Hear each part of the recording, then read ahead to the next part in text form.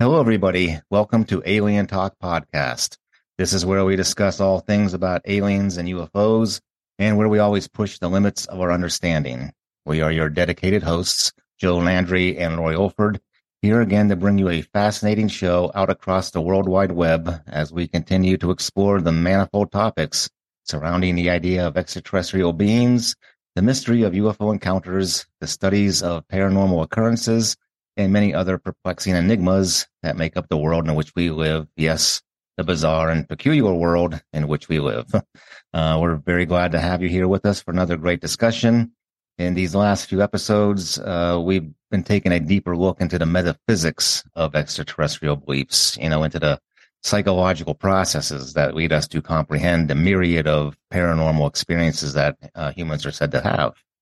So for today's show, Laurie is joining us from his native Canada, where he is visiting family and will be there for the next few weeks enjoying the Newfoundland summer, which I'm not sure has even started yet for them. So hi there, Laurie. How is everything there? And has the snow melted where you are, or are there still piles of it on the ground? Yeah, hey Joe. So the snow is indeed gone. However, it's still a little chilly here. I guess you can say it's warm by Newfoundland standards. The temperature gets up to 70 degrees during the daytime, and that's during the summer months. But it's nothing like an Arizona summer. But it's pretty nice here, actually. What's hard to get used to, again, is the long hours of daylight that they have this time of year. It's still light out here after 9 o'clock at night, and as you know, back in Arizona, it gets completely dark by 8 o'clock. So that was a bit of an adjustment for me when I came here. Yeah, I remember that from growing up in Pennsylvania, how in the summer months, and also with the daylight savings time factored in, it really wouldn't be dark until almost 10 o'clock at night. That's funny how it's like that in the northern latitudes. But and we hope you and your family are having a good time, and we hope that our connection stays strong throughout the show. I think it will. But you and I have certainly had our fair share of technical issues on the show and running it in the past. So far, so good. So far, so good. Yeah. So we're going to ask the questions that perhaps encroach on theology and transcendental mysticism, so as to ponder the true nature and essence of the whole universe in which we live. And this includes an examination into the idea of evil and dark forces at work, whether it be the devil or demons or any entity that is said to embody all that which is unholy and unrighteous. Now, Laurie, what do you think? We've said this before that these notions that we have, particularly religious notions about God and Jesus and the afterlife, are extraterrestrial by definition. And that is because they entail things that are from beyond our world, as well as from beyond our understanding of it. So can the same be said of things like evil spirits? And if there is evil present in the world, what does that say about consciousness? Is there a dark side to it? Well, you certainly don't have to look hard to find evidence of evil. I mean, we know that firsthand from our careers in law enforcement as police officers. But it's apparent everywhere and all the time. Every religion on earth covers its existence, and it postulates its origin and source as to being something, some spirit or force. The devil is probably the most universally recognized figure that embodies the essence of evil, right? And we're all pretty familiar with the biblical narrative that posits responsibility to him for bringing about the fall of man and introduction of sin into the created world and etc. To the theologian, this is the origin of humanity's evil tendencies. It is that story from the book of Genesis with Adam and Eve that it starts everything bad in the world. And it's actually one that is commonly believed by a lot of people, if not most people. Right. So if you recall, we went over the sort of character description and character analysis of the two central figures in the dichotomy of good and evil back a couple years ago when we covered the mythological background of Yahweh and Lucifer and how they have developed into the archetype of God and the devil as represented in Orthodox religions, Christianity as being one of them. But today we're focusing less on the allegories and literary devices by which which depict good and evil, God, Jesus, angels, saints, demons. And we're going to focus more on the ontological foundation of good and evil in and of itself, or in and of themselves. In other words, we want to know what is really going on in our minds when something is understood as being good and when something is understood as being bad. We want to look at it in terms of meta-ethics instead of normative ethics, namely, what is morality as opposed to what is considered to be moral. And the pursuit of that is more difficult to achieve than we may intuitively think. On the one hand, it can be quite simple. And it could be that you're trying to understand something like, morality is actually paradoxical if you're trying to understand it. The more closely you study it, the more obscure it seems to become. You can come up with all kinds of different examples of, things that are morally problematic. And likewise, the less you wonder about it, the more clearly it seems to be manifested. Yeah, I actually believe that's one of the tenets of transcendentalism and Eastern mysticism. The harder you think about it, the less you will understand it. And by not thinking very hard about it, the clearer it becomes. So the point is to don't think too hard about what's right and wrong. Yeah, I mean, even Aristotle once said that too much philosophy can make people sick if the ultimate end is only knowledge and not action. So, yeah, yes, do or do not. There is no try, like Yoda, right? Yeah, you should have done his voice, Joe. I can't do his voice. I cannot do his voice. Even attempt, it would be awful. Right, but now in our episode about immortality, we mentioned that our consciousness may continue on after our bodies die and perish away. And if this is so, then our conscious, whatever it is, I mean, we don't fully understand it, then it is by definition alien, since it is something that's extra for us. So it is something that the other species of animals don't have, at least not to the extent we do. Yeah, our brains are quite remarkable. They are unlike those of any other creature. They are exceptionally big in proportion to the rest of our bodies. A lot of animals have brains that are not much bigger than walnuts and don't have nearly as many neurons within them, and they lack the prominent frontal cortex that we have as a very prominent feature of our brains. And our brains are actually, they enable us to possess not only a conscious, but a metaconscious. That is, we are not only aware of ourselves, but we are aware that we have the ability to be aware of ourselves, to wonder what it actually means to even have awareness. This means that we're able to look at our own consciousness from a vantage point from beyond the very framework of our minds. To picture ourselves as being outside of our own minds. This is a pretty amazing ability. Think of how it is when we examine and question our thoughts and beliefs and why we even have them. This requires a degree of introspection that is analogous to how a computer can diagnose what is happening within its own circuitry. Something has to do that from outside of the circuitry. So it's circuitry working on a whole different level of operation. This is much like how our minds work. Right. And we're all able to do this, even without a whole lot of deep meditation. All of us are able to look at our thoughts, our thought processes as though we are outside of ourselves looking in. Like you said, no other species that we know of has the mental capacity to do this, to be ultra conscious. So we have to ask, where did this come from? Now, during a person's lifespan, we can say that the mind inside of them is operating the body it is in, and with that, it develops some form of a spiritual walk or a journey as it gathers more and more information from everything that it experiences.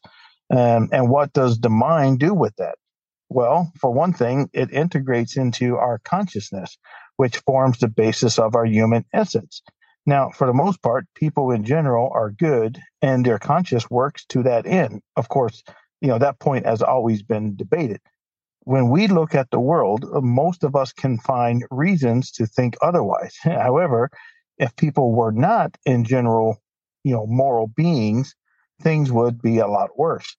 The fact that we have laws at all shows that we do possess the idea of good and righteous living, even if we don't live up to that idea. Yeah, and our religions pretty much say just as much that, that we fail to reach our ideal of having perfect moral lives. But I do think that it is basically the consensus out there that people are good and will do what is right and what is moral in the preponderance of situations that they encounter, and will do so throughout almost all of their entire lives. And we find this notion of deism from the Enlightenment age of the 18th century, from a lot of writings about natural law and natural order, and about the God who is, the supreme deity and the supreme architect of that order. Edmund Burke was one of them who said that man is a moral creature with a soul and a spirit. And then even guys like Thomas Jefferson and Benjamin Franklin, the founders of the U.S. Constitution, they strongly believe that humans are designed in accordance with the laws of the universe to be moral agents. I mean, meant to live by the will of God. Right. So the point being that humans are meant to do things for the good and not the bad. So whatever we talk about, or whenever we talk about this higher consciousness being like an energy field that connects all of us, we usually comprehend it as something that is inherently good and follows a general ethic to do no harm. But can we say for certain that is always the case? And the answer is no. The collective unconscious or the superconscious or the universal soul, whatever you may want to call it, is just as capable of emanating evil thoughts into our minds as it is good thoughts. So by using the analogy of it being akin to the internet cloud, we can illustrate how that can be so. As we all know, the World Wide Web of computer networks has brought about many detrimental things to humanity, almost just as much as has brought about many beneficial things. In a lot of ways, it has made our lives better, but also in some ways, it has made our lives worse. I think all of us can see computer technology as having potential for great things, but also a potential for terrible things. Yeah, absolutely. And while most people have intentions for it to be a force for good, we know that there are some who wish for it to be used for evil and immoral purposes. And we can say that the same is true with the so-called superconscious.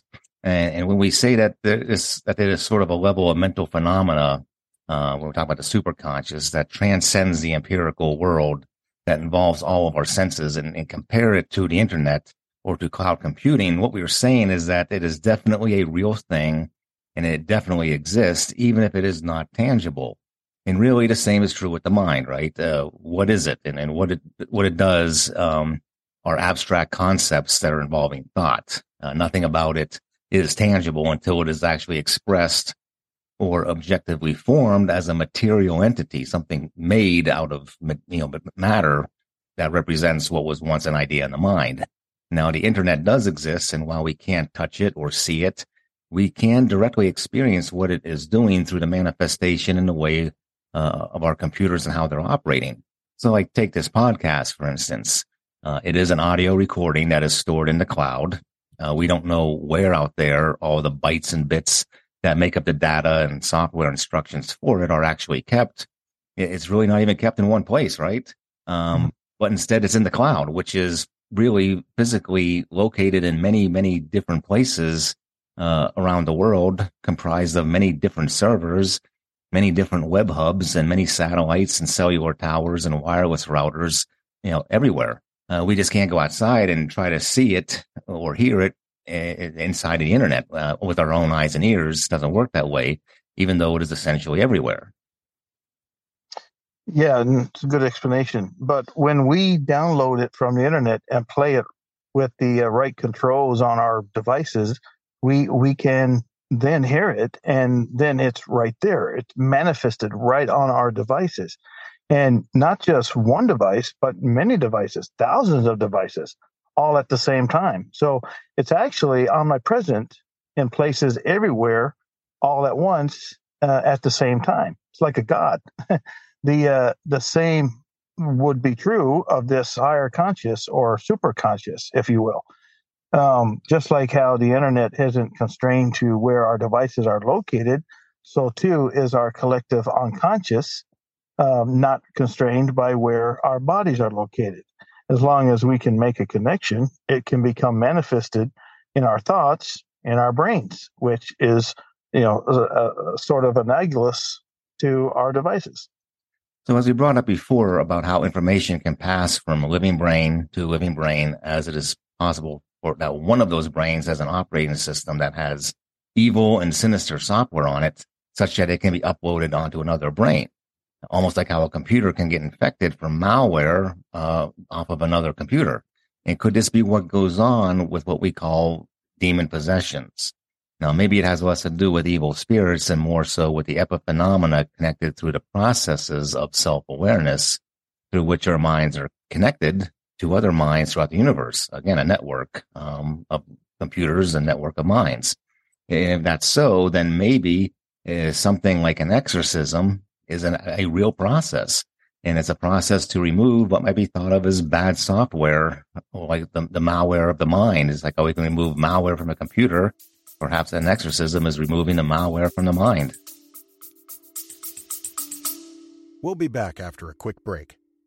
Hi, and welcome to Hiss and Tell, a cat podcast where we delve deep into the fascinating world of feline behavior with your host, me, Christina Wilson, a professional animal behaviorist. Each episode features insightful discussions with leading veterinarians, dedicated researchers and scientists, experts in cat behavior and training, and so much more. Join me as we decode the complexities of pet loss, unravel the mysteries of feline health and behavior, and discover the latest research findings. I'll meet you at Hiss and Tell.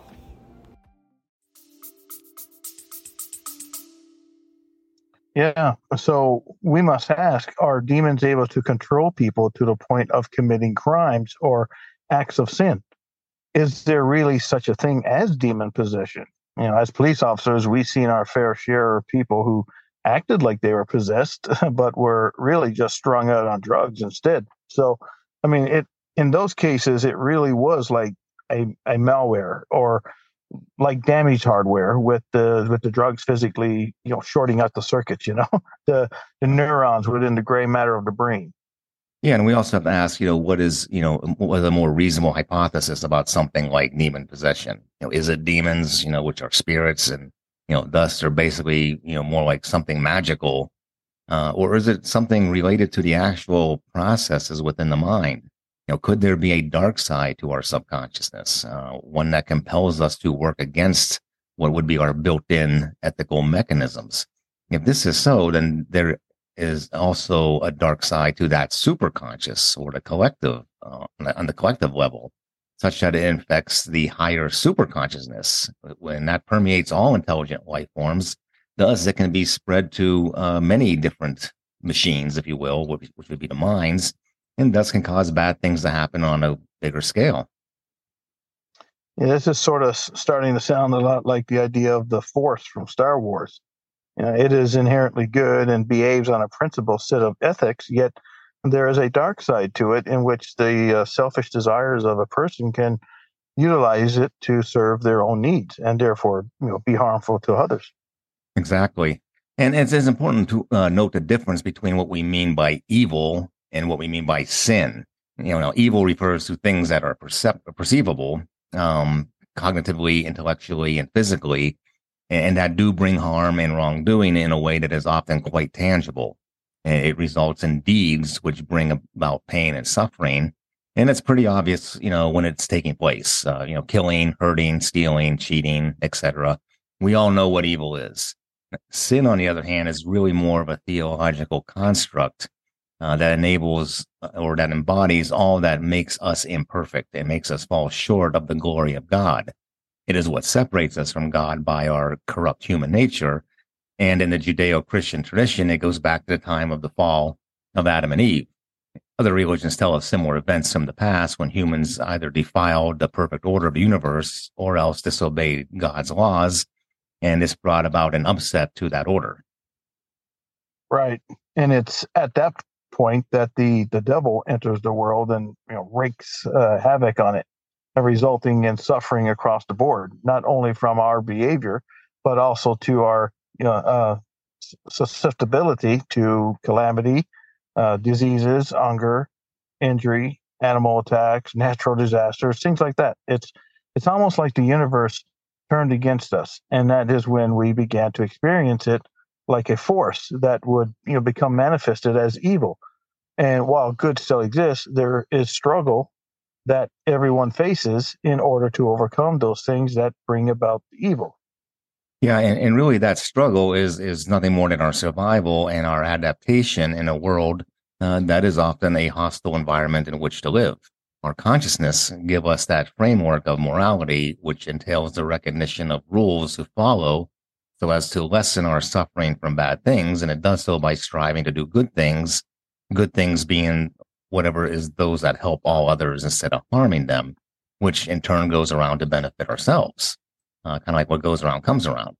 This concept of our own self-awareness being the agency to our moral or immoral living is found in, throughout many ancient texts. For one, the Egyptian Book of the Dead, also the Hindu Vedas, the Zohar from Jewish Kabbalah. In it, they all describe what is a presence within the soul, and they kind of described as a luminous, like a luminous light, like a light within the soul.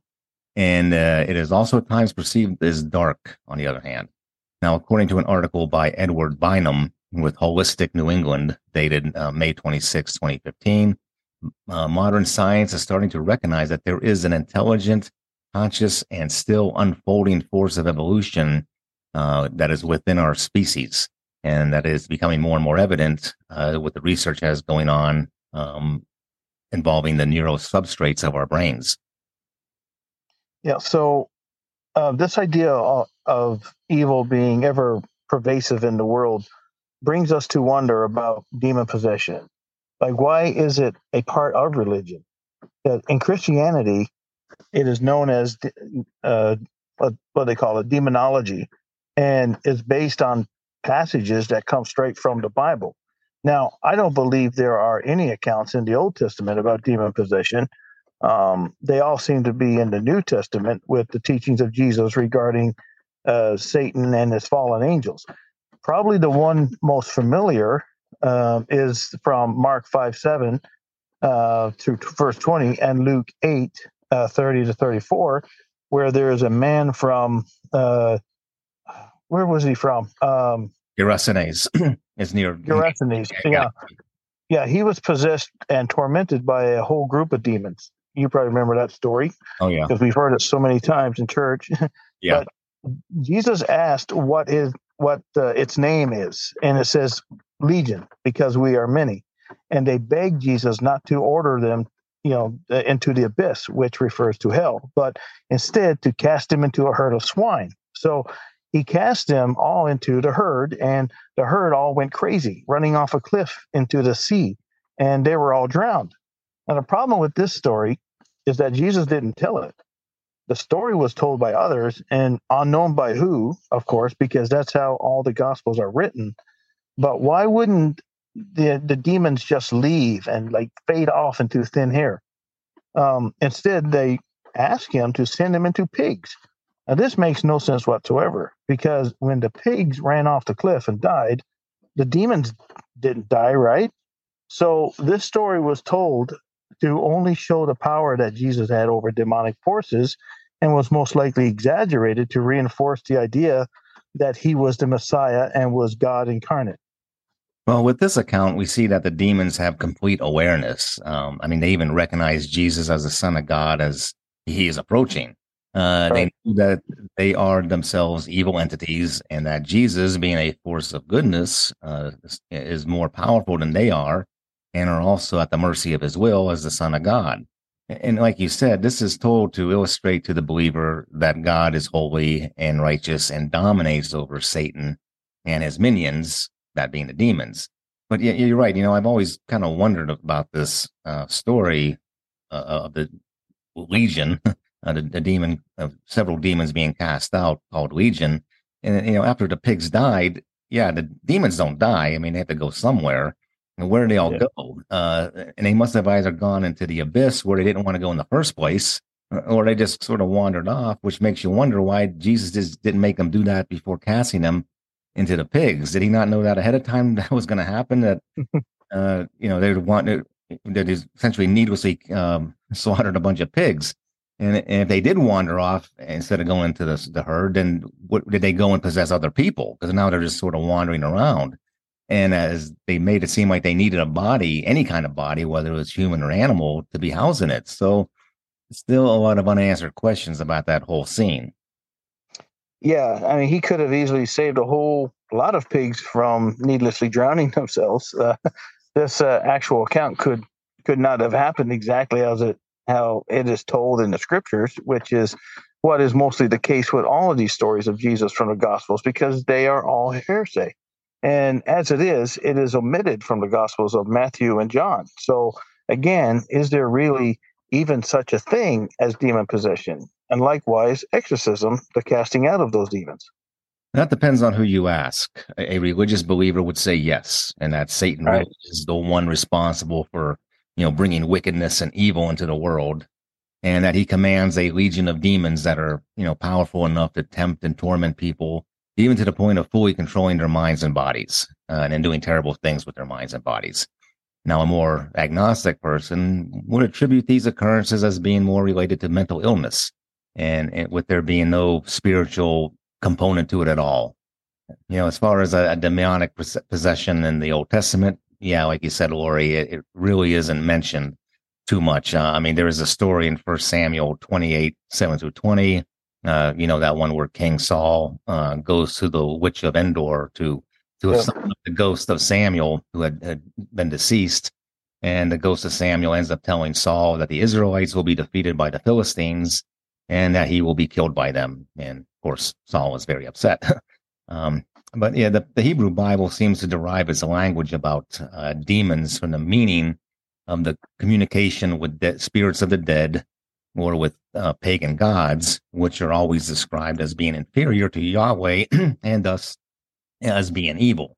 And we get the word demon from the Septuagint with the Greek word daimonios, which actually means something along the lines of a mentor, not necessarily anything evil, but just a mentor, could be good or bad. The theme of demonic possession seems to come at the time of Jesus in the scriptural narrative. And this may be the result of influences from Greek, Egyptian, and Babylonian mythologies. And of course, the Gospels show that Jesus, as the Son of God, has absolute power over those forces of evil. And of course, one of the ways said to be demonstrated is his ability to drive out demons from wherever they are or in whomever they are. Well, in my 21 years of evangelical ministry, I have never witnessed an exorcism, which of course is the act of casting out a demon from a person. I attended a church service one time, though. I was a teenager, but I was sitting at the very back of the church, and as the pastor was preaching, there was a commotion then around the altar area, sounding like somebody moaning. Of course, everyone stands up and blocks the view, right, of everybody in the back, including that of yours truly here. Yeah. But anyway, move out of the way. I want to see what's going on. Yeah, everybody stands up, but anyway, the pastor starts rebuking this person and casting out this demon. And at the time, this creeped me out. But I also thought that, this is going to be cool. I'm about to witness a demon possession. So it ended up being over just as fast as it started, though. Now, there was nothing to it. Of course, I didn't see the possessed person, but, there were friends of mine that were saying that, they noticed the sanctuary had a gray color atmosphere inside. And I was like, really? Like, I'm not sure to this day if this happened, but I do remember agreeing with my friends about it at the time, but I don't think it did actually happen, because when you are focused on something and you are, sort of freaked out about it, you can start to lose your, peripheral vision, and things around you appear to become dim, which could be, the reason why my friends were saying the sanctuary was looking grayish. And of course, not everyone claimed discoloration, which means it had to be something like I explained, or else, everyone would have experienced the same phenomena, right? Yeah, and I've encountered similar situations growing up with people acting out in weird ways in a church service, and then the others in the congregation, they get, they block your view. You want to see this. This is like good stuff. And then they start, to rebuke Satan, and then they get them, back to normal. And yeah, it's freaky, and it's always leaves you wondering what the heck was that? Yeah. I don't know. Part of it seems to be a group hysteria or a spontaneous emotional outbreak. Maybe it's attributable to stress, anxiety, fatigue, drugs. You never know what's going on with those people. Yeah. They might be in a church service, but you don't really know what's going on with their actual metabolism or body chemistry at that moment. It's hard to say, but it definitely seems to be caused by some sort of mental process that is a result of, it results in abnormal behavior at that moment. And there are plenty of studies on that, not only by psychiatrists, but also by the clergy of many different congregations. Graham Davey with Psychology Today, dated December 31st, 2014, explains that occurrences involving supposed demon possession are found to be more related to symptoms of mental illness trauma. And, even the Vatican has revised its own guidelines, which was under Pope Benedict, to determine if a person is said to be possessed or if he's just merely exhibiting signs of serious mental illness, SMI, as they call it. So without going along with that notion that these kinds of bizarre and freakish behaviors are actually associated with evil spirits, we find that it may be more accurate to say that it is something like malfunctioning software, perhaps like how a computer can have files that become corrupted and unworkable. And if that file is transferred from one device to another through the internet, then it too may become a malfunction, and you have to do something about the file, like remove it and replace it. Yeah. So the idea of demon possession and exorcism has definitely been brought into pop culture with the 1973 movie The Exorcist. That still freaks me out, that movie. But many other similar ones came after it, to include the most recent one called The Pope's Exorcist. I haven't seen it yet, but I've heard a lot about it, and I've heard that it was really good. It stars Russell Crowe as Father Gabriel Amorth, who I guess in 1987 was Pope John Paul's personal exorcist. Now, spoiler alert here, it begins with Amorth casting a demon out and driving it into a pig. So much how Jesus did in the Gospels when casting out the demon named Legion into the herd of pigs that we just talked about. Anyway, he ends up having to go to an Italian town with his apprentice, Escobel, to cast out another demon, Asmodeus, which was possessing a young boy named Henry. So there is the whole process that was carried out with prayers and chants, holy relics, in an effort to make the demon go away. Catholics have a process of exorcism performed only by a priest, but the Protestants believe any Christian can cast out demons simply by rebuking it in the name of Jesus. So which one actually works? I mean, both have claimed success, but the real question is, how does an unseen entity attach itself to a person in the first place? So it seems like it would have to do with the processes of the mind, those that involve not only consciousness, but also memory, cognition, and ethical reasoning, as well as sensory and motor functions. The mind would be the only place for a demon to take control, which means it must somehow leech onto a person's consciousness. Now, there is no proof of this, of course, but it is safe to assume this is the case if, and that's a big F, demons exist and are able to complete such a task. So are there otherworldly forces out there that can take control of a person's body by taking control of their mind? Well, this phenomenon of evil sort of, propagating throughout the conscious by way of affecting, mental schemata, like we were saying, it's not limited to someone being controlled by it. It also entails someone carrying out the controlling of it. Think about black magic, in which the idea is to use supernatural forces to bring about some self-serving end. There have been all kinds of spiritual and religious traditions throughout history that have syncretized the practice of bringing about an outcome, and often to the demise of someone else, through the power of a person's own will that is channeled through the mind.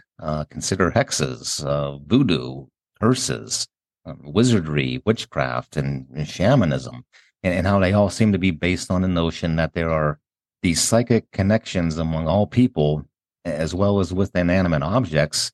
Everything in existence is tied together. So, are these examples of how the superconscious, that internet of all the minds of the world, as we've been talking about it, can actually be manifested as evil? So, if the computer internet that we know exists, that we created, can be used for malevolent purposes, then could the psychic internet, the superconscious, if it exists, also be used for malevolent purposes? And as humans definitely seem to exhibit these connections among one another in the way of, we see as socialization, emotional attachment, intellectual discussion, and intellectual, sort of an intellectualization through conversation, sharing of ideas. You can even say there's a spiritual connection among people and how we do need to depend on one another for our very survival, biologically and socially.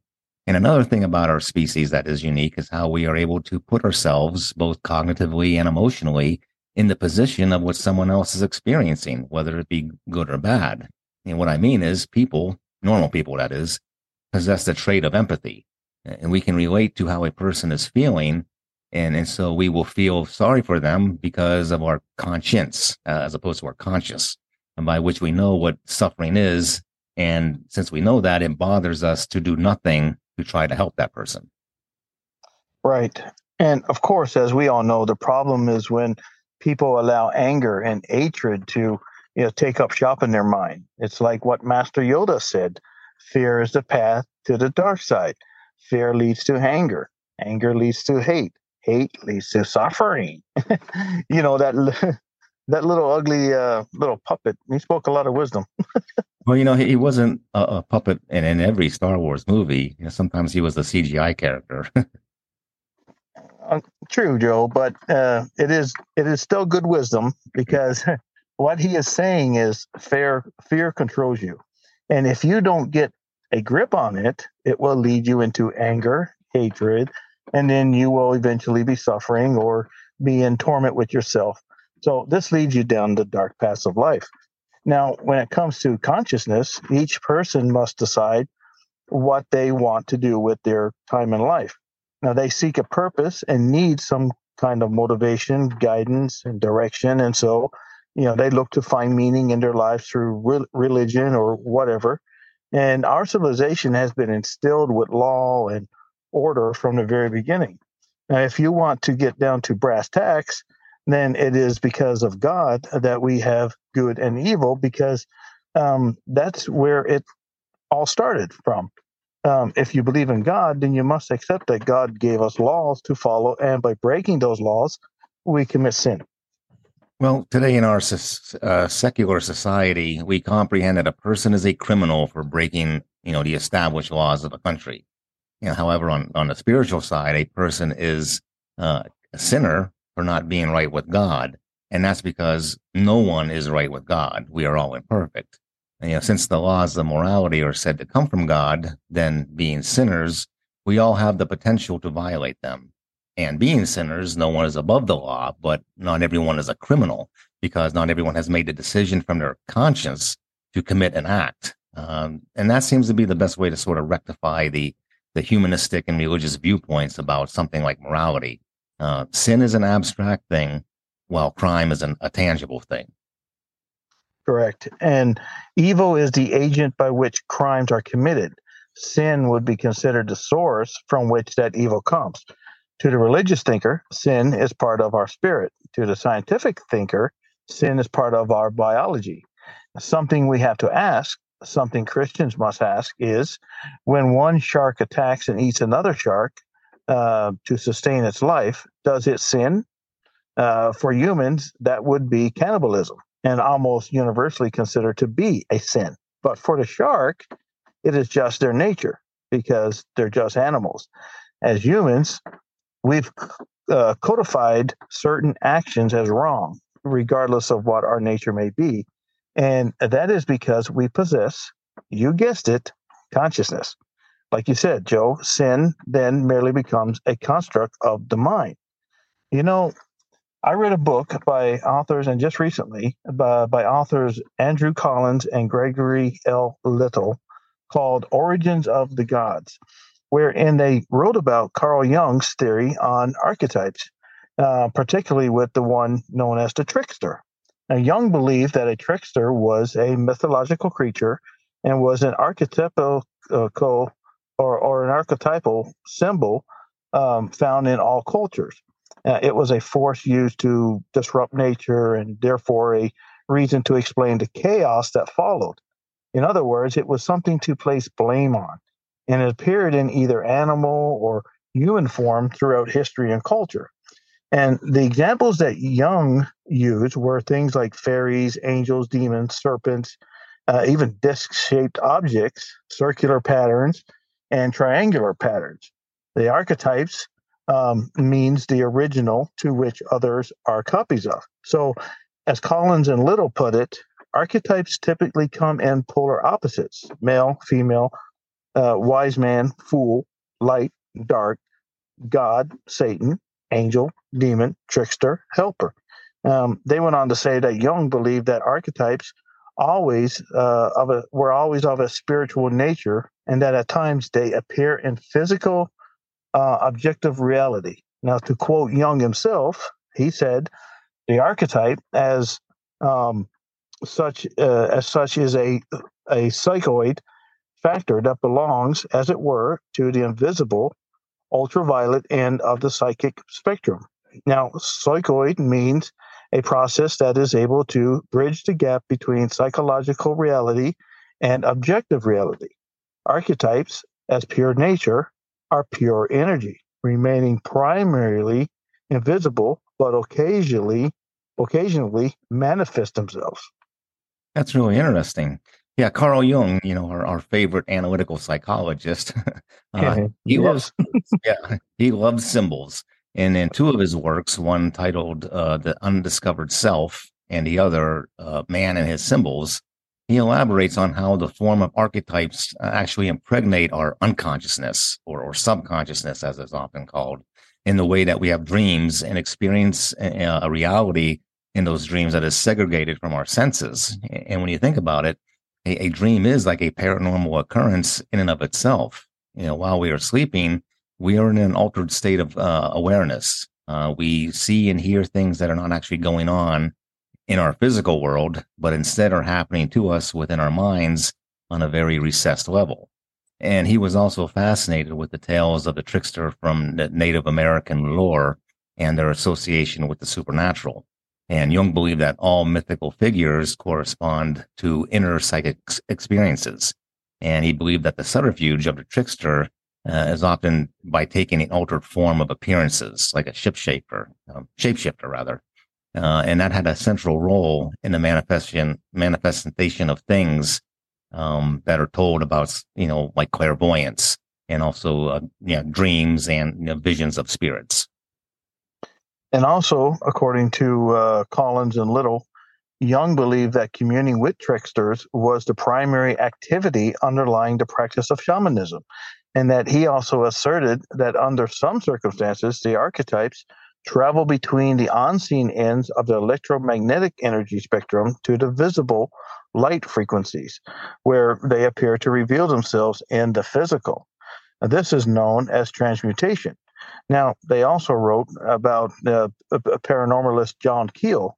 Now, he was the one who investigated the Mothman prophecies of Point Pleasant in West Virginia, who is said to have explained that the Mothman was of an intelligence known as ultra-terrestrial, which means that it was from some other part of our normal spectrum of senses and reality. So Keel believed that we have biological antennas that exist in the natural world, but travel in the electromagnetic energy spectrum.